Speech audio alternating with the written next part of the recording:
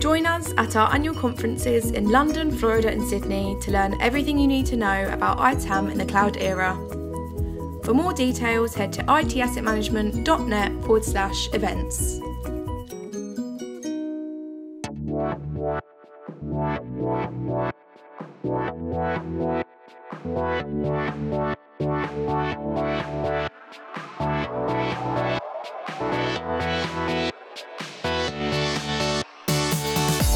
Welcome to the ITAM Review podcast, news, reviews and resources for ITAM, SAM and software licensing professionals.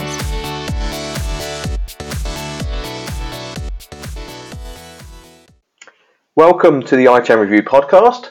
My name is Martin Thompson from the ITAM Review, and today I've got another podcast with Kylie Fowler. Kylie was on episode 29, and we had so much to talk about that we thought we'd do another revisit of some other topics with Kylie, and in particular we're talking about what we're going to call XaaS, which sounds a bit, is that rude? I don't know if that's rude, but it's XaaS, so platform as a service, infrastructure as a service, software as a service, or XaaS or XaaS. Does that sound rude to you, Kylie? Does that sound legit? I think XaaS sounds fine. Cool. If anything, it exemplifies the potential excess that could arise from XaaS. Nicely done. Yeah. Nice transition. So welcome, Kylie, again to the podcast. Kylie is from a company called ITAM Intelligence.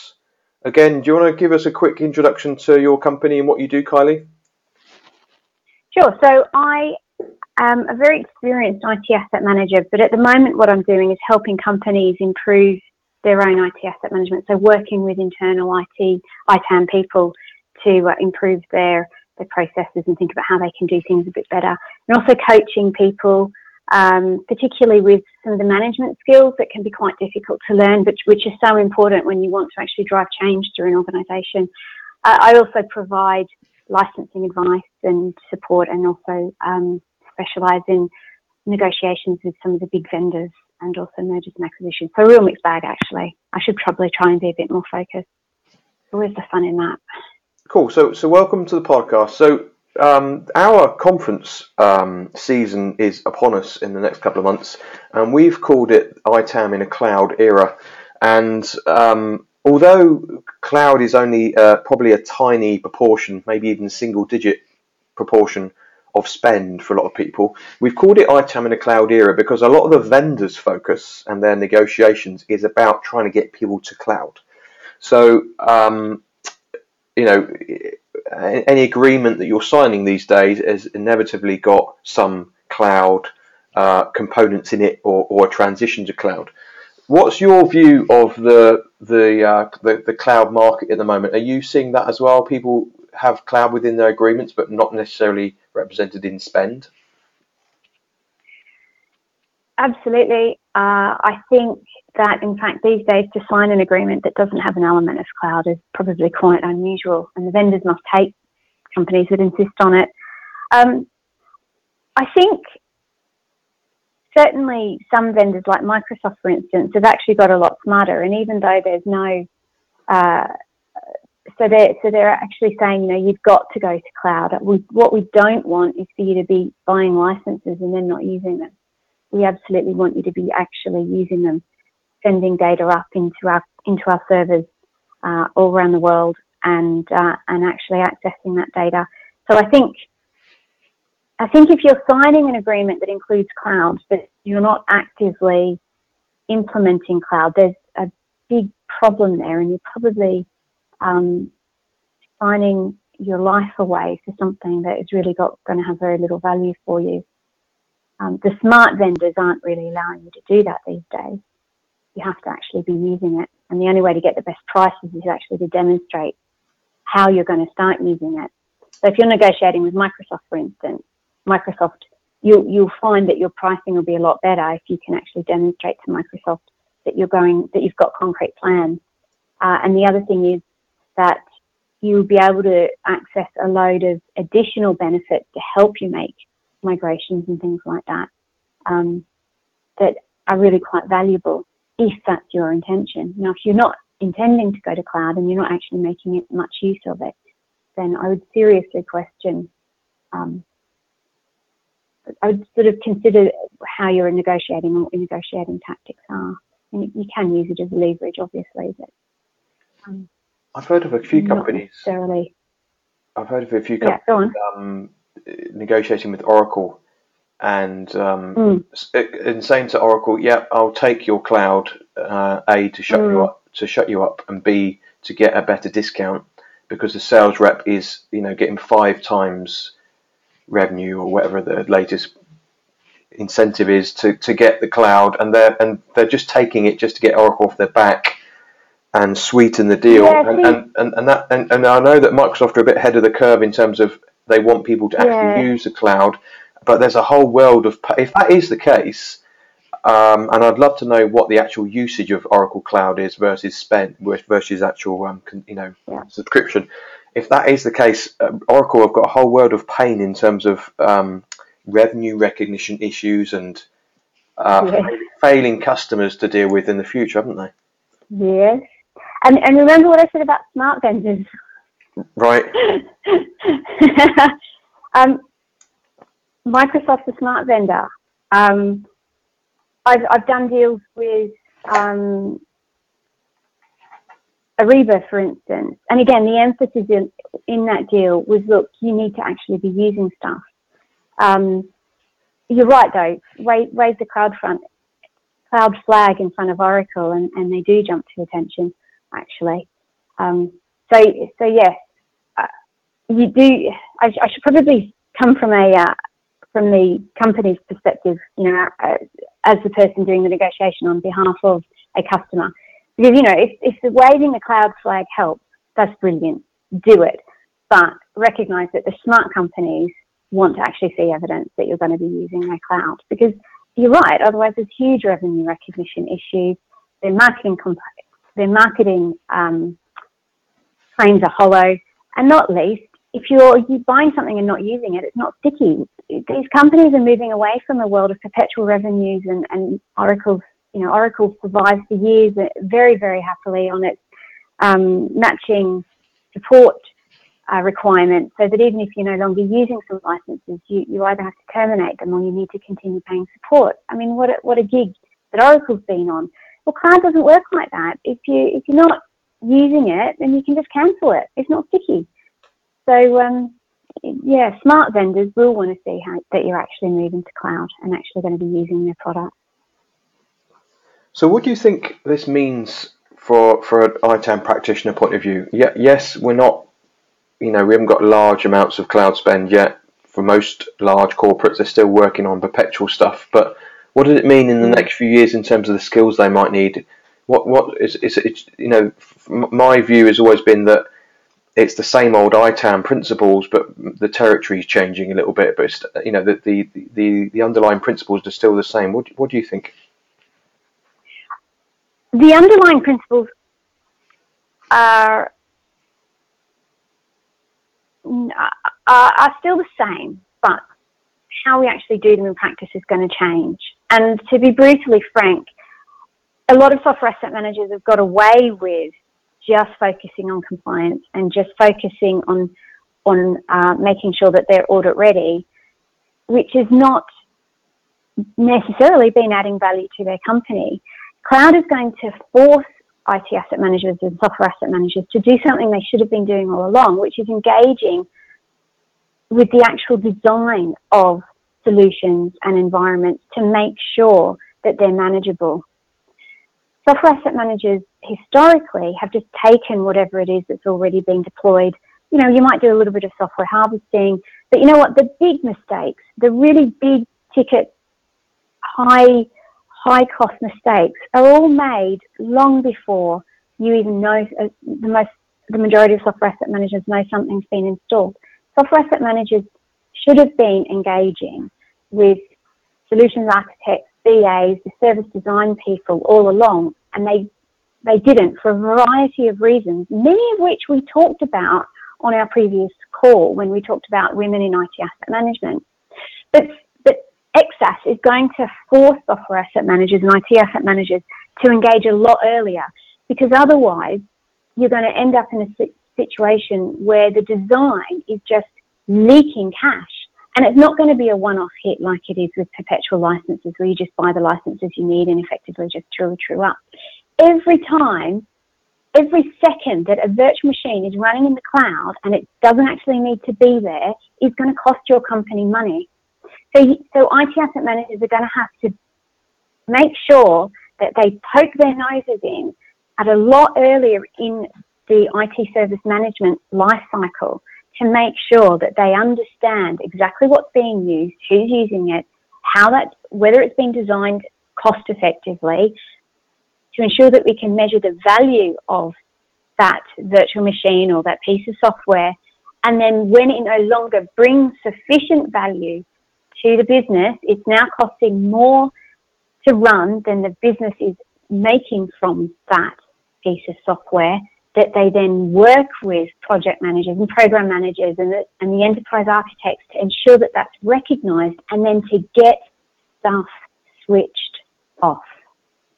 Isn't that a bit scary for people that are maybe used to old world SAM and ITAM, but this involves going to speak to people and engaging with strangers and stuff like that? Isn't that a bit scary? Mm-hmm. Yeah, it is, and it's doubly difficult because not only do you have to go and have these difficult conversations about stuff that actually, it's all tech stuff. I don't understand it.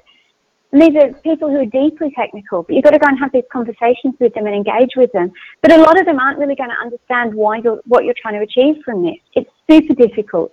It's very challenging. And what do you think about the tools and the technology to track some of this stuff? Have you got as far as exploring any of that yet? No, I don't. I haven't, actually.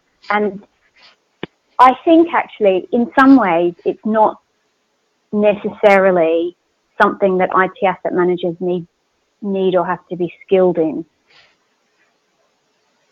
Unless you're in the unfortunate position of being a service asset and configuration manager, and configuration management also falls within your remit.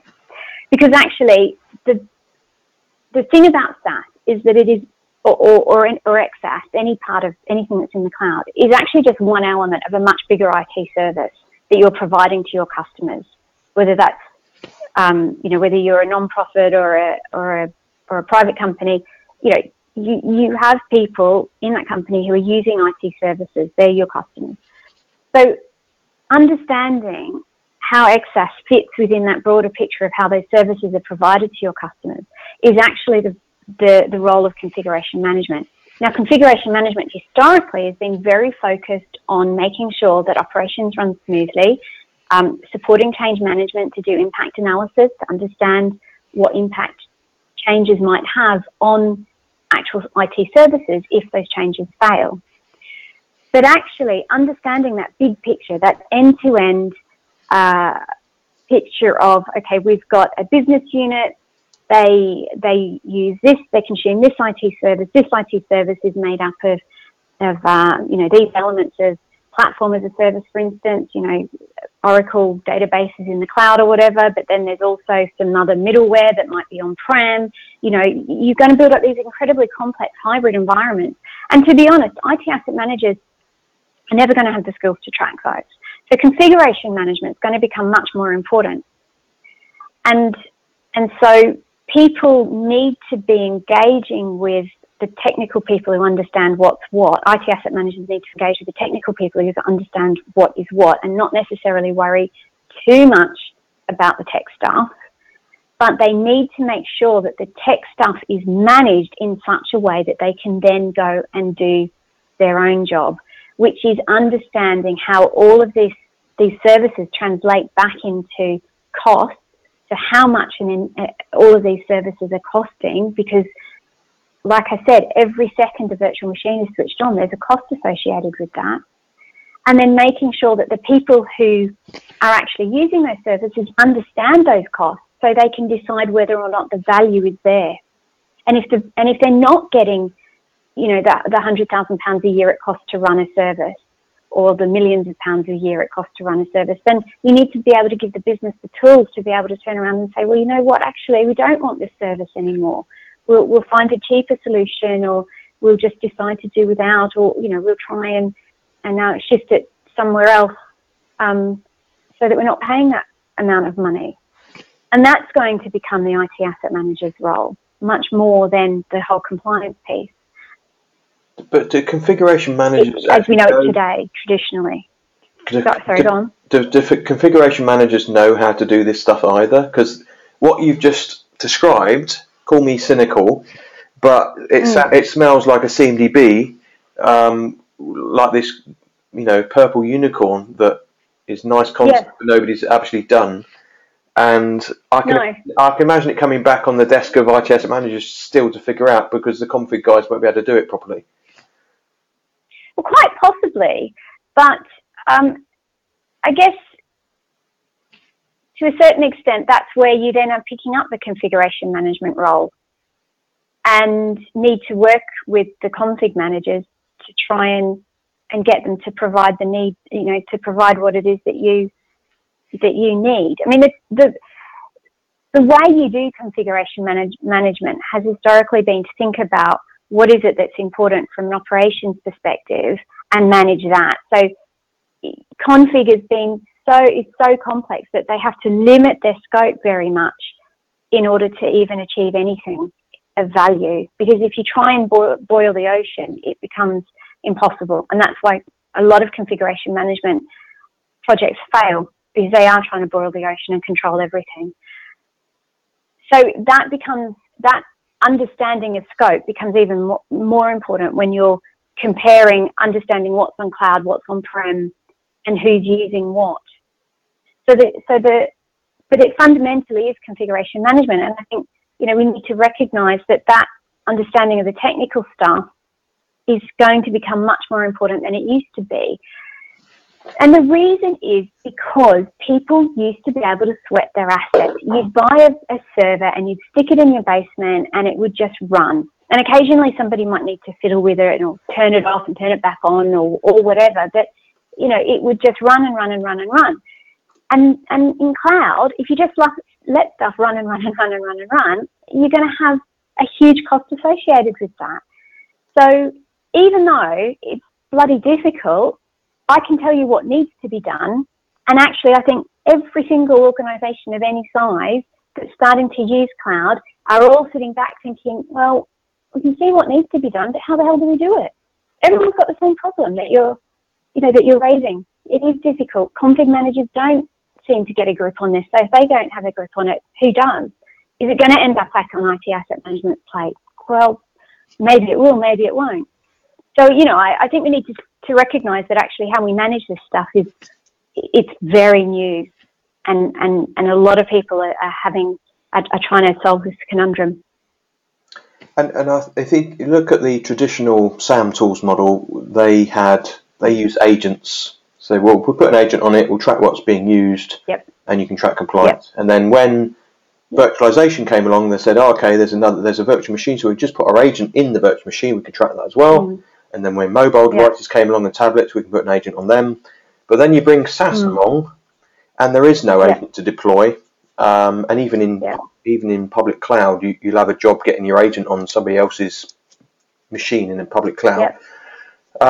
So it requires a whole new sort of paradigm in terms of monitoring. And I don't think the SAM tools are quite up to speed yet. They're beginning, but they're not going to be the complete solution because they're stuck in a sort of agent-based tracking usage, whereas you could be using a cloud app on your personal phone or on your personal tablet or anywhere, and wouldn't necessarily have an agent tracking it.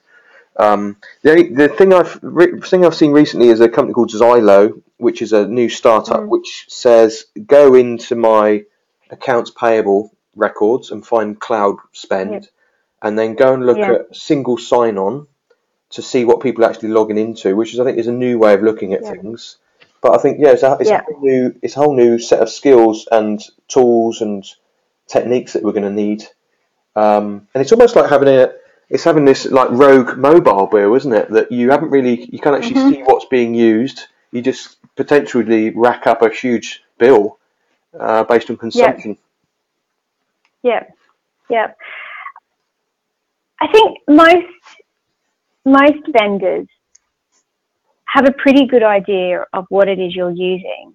And I think they do that for two reasons. One, of course, is they need to run their own services. We've got to recognise that in the old days, they just sell you a license, and that was a piece of code that had been designed 10 years previously, and they've been tweaking with it on a regular basis ever since. But basically, there's the margin on any given sale of a perpetual license is huge. 98%. All it is a bit of marketing, and then the cost of somebody to sit down and get you to sign. But all the SaaS and cloud and XaaS stuff, there's real service behind it. There's real people managing these servers. There's stuff that has an ongoing cost associated with it. Ongoing security costs as well to make it all safe. So the margin on any given SaaS sale is a lot lower. But what that means in practice is these big companies have to have really, really tight management processes themselves. They need to be able to forecast demand. They need to know who's using what. And so you can guarantee that all that information is in there. Now, whether or not they're A, going to give it to you, or B, give it to you in a form that's particularly useful, are two good questions. And you need to address those right at the beginning of your negotiations.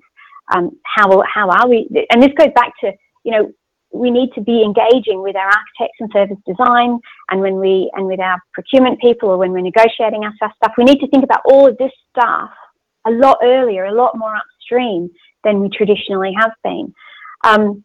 Because it's all out there. Otherwise, these companies would not be able to maintain the uptimes that they do.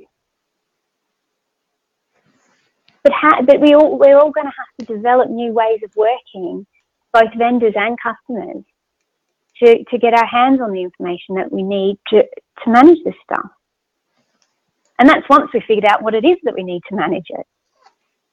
I remember seeing a presentation I think it was in Dubai, in crikey, when's that going to be? Probably early noughties, and it was from Remedy.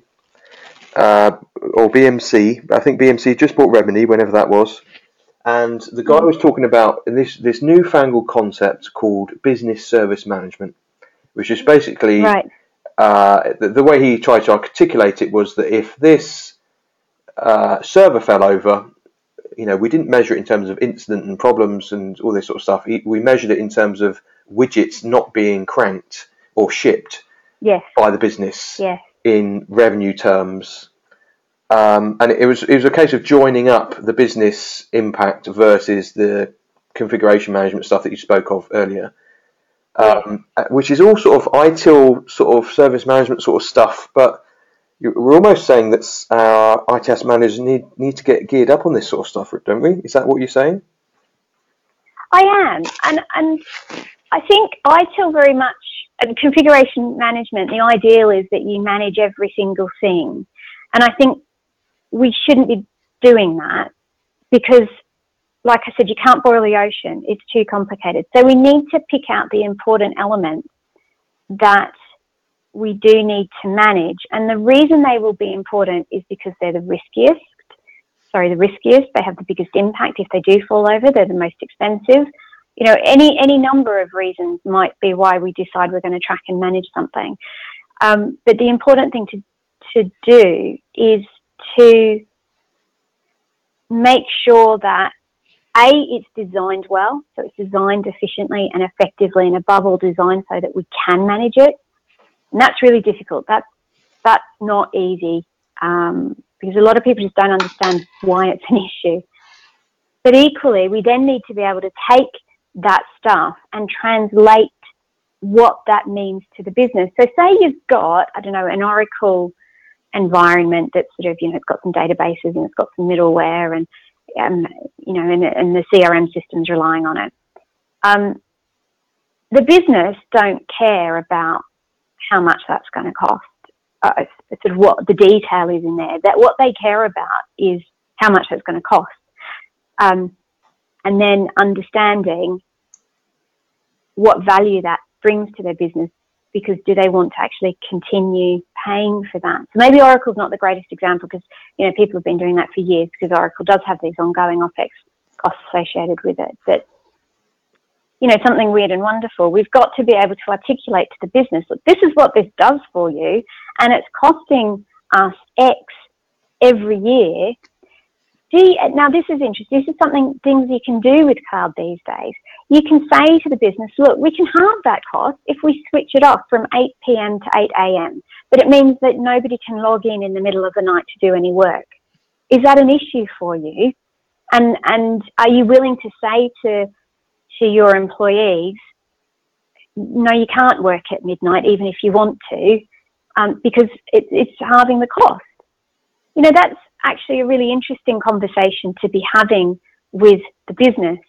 And IT asset managers are not necessarily going to be having these conversations directly with the business. What they need to be doing is working with the business relationship managers that are beginning to sit within IT, that become the effectively like an account manager, but from IT looking out into the business. So the IT asset manager will have to be able to go to the business relationship managers, articulate these issues. The configuration managers are going to have to be able to say, okay, look, these are the elements that make up these services, blah, blah, blah. And then the business relationship managers need to be going and having those sorts of value conversations with the business. So again, it comes back to IT asset managers, they need to know what needs to happen. They need to know who should be doing something, and then they should be engaging that person to help them understand what the issues are and how they can help, and then providing that individual with the information they need to be doing the right thing.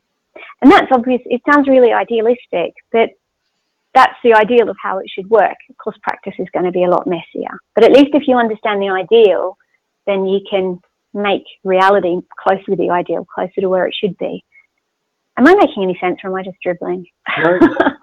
No, it all sounds very good. And what I'm thinking as well is that you could have the best designed consumption in the world and link it to all of these different services, but ultimately you still get one big fat bill from Amazon or whoever, Oracle, Microsoft. And it's working with them to make sure that your bill is itemized and linked to the services that mean something to you as well, isn't it? Exactly. Yeah. So I read on LinkedIn recently you were offering tips for negotiation in an XaaS world. How does things differ from our normal perpetual negotiations and the typical maintenance contract negotiations? So I think the big thing is that in the perpetual world, the margin on software is very, very high.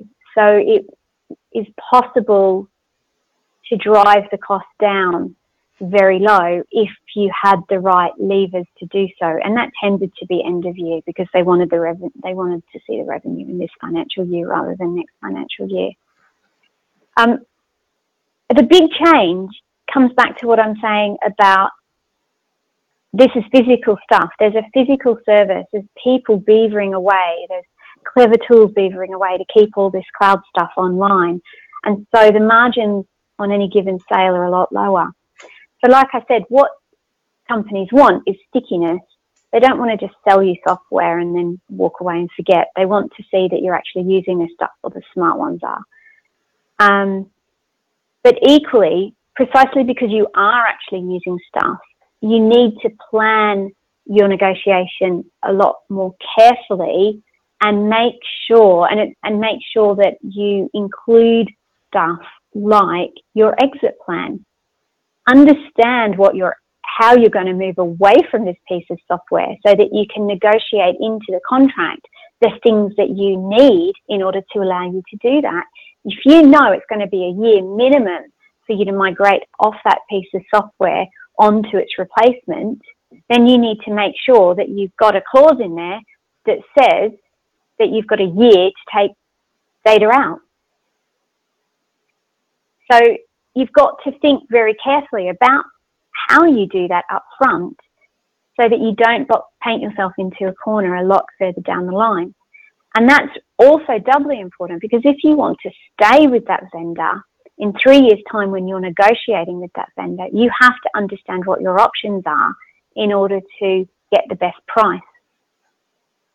There's going to be the renewals over the next 2 to 3 years, as a load of renewals come along after people have been 3 years in the cloud. It's going to be a world of pain, because people are going to be stuck and they're going to go into that old world of negotiation that says, oh, you know, it's May, it's April, our Microsoft agreement ends in June, let's start thinking about renewing it.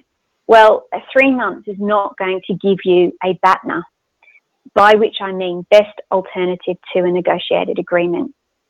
What your BATNA does is it says to Microsoft, we've got options. We're not just going to pay through the nose. We can leave, you know, we've got Google in the other room and we're about to sign a contract with them. And you know, we know that it's going to take us about 6 months to move our data from your servers. You know, we're going to do that unless you drop the price. You know, you need to be thinking about how you create those sorts of options in 3 years' time when you're negotiating the contract now. Particularly if you're negotiating the contract now with an intention to use it. Sorry, go on, Martin. Kylie, I did a webinar the other day on maintenance agreement, how to save money on your maintenance agreements.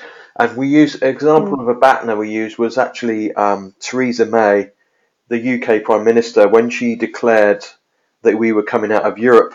She said, I'd rather have no deal than a bad deal for the UK, which is your BATNA, isn't it? Yeah. I'd rather go nuclear exactly.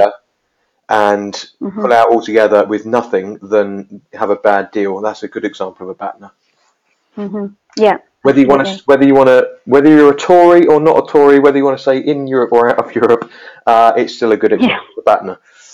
Yeah. Yeah. And it's critical. And it's not just Microsoft. I mean, we did a deal with a company called Ariba, who is part of SAP. And it was a very complicated negotiation, but fundamentally we said to them, we can get our stuff off your systems within the next 2 weeks, and we will do so unless you dramatically lower the price. And you know what? It worked.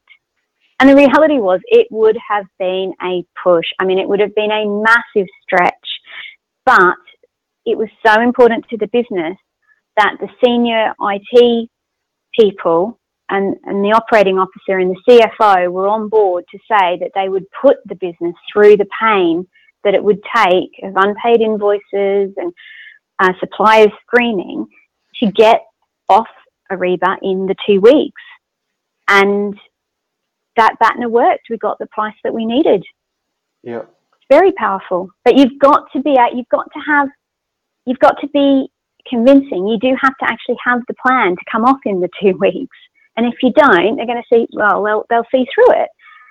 So you can't, so say you're embedded with Office 365, you've got ECS, so you're using System Center, you've got AD Premium, you've got all your mobiles on Intune.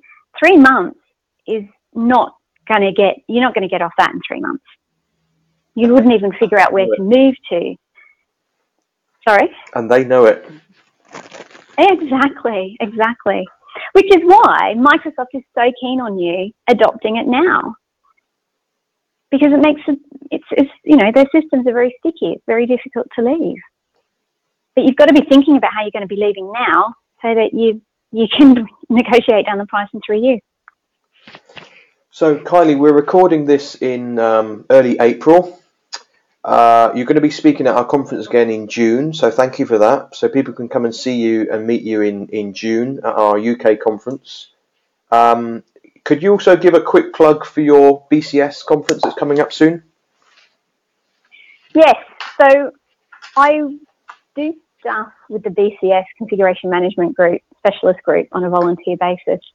And we are holding our annual conference on the 9th of May in Covent Garden in London. And it's a really unusual conference because it's got three streams. The first is DevOps, which is sort of development stuff, and actually I really don't know much about that at all. The second is configuration management, and I know an awful lot more about configuration management. And the third one is SAM, software asset management. So for software asset managers, we've got some really interesting people. We've got Thomas O'Leary talking about third-party IBM support and maintenance, and we've also got version 1 talking about Oracle in the cloud. And then Rachel Ryan's doing a case study about how they introduced their AZ software store. But on the configuration management side, we've also got some really interesting stuff that will also be interesting to IT asset managers. So we've got BDNA talking about data normalization. But the most relevant for this talk today is Brian White of Civica, and he's going to be talking about software as a service and XaaS, and how you manage it. So all these topics we've discovered today, Brian is going to be presenting Civica's thinking in these areas. So that will be really interesting, actually. So what's the date of that again? Sorry. So it's the 9th of May, and it's at the BCS offices in Covent Garden. And because we're all volunteers, it's dirt cheap. So it's £45 plus VAT for BCS members and £80 plus VAT for non-BCS members. So, obviously there are other really great conferences that you could be going to, such as a certain conference in June. But if you struggle to justify expensive conferences or you've got that dreaded title of service asset and configuration manager, this is a really great conference for you. So you've got the BCS conference on the 9th of May, one-day conference in London, and the ITAM Review conference in the 13th and 14th of June in London as well. So two great events to come along to if you're interested and want to meet Kylie. Kylie Fowler of ITAM Intelligence, thank you very much for your time, and we look forward to seeing you at the conference.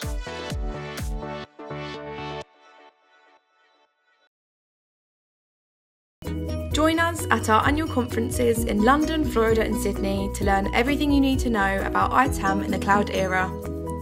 For more details, head to itassetmanagement.net/events.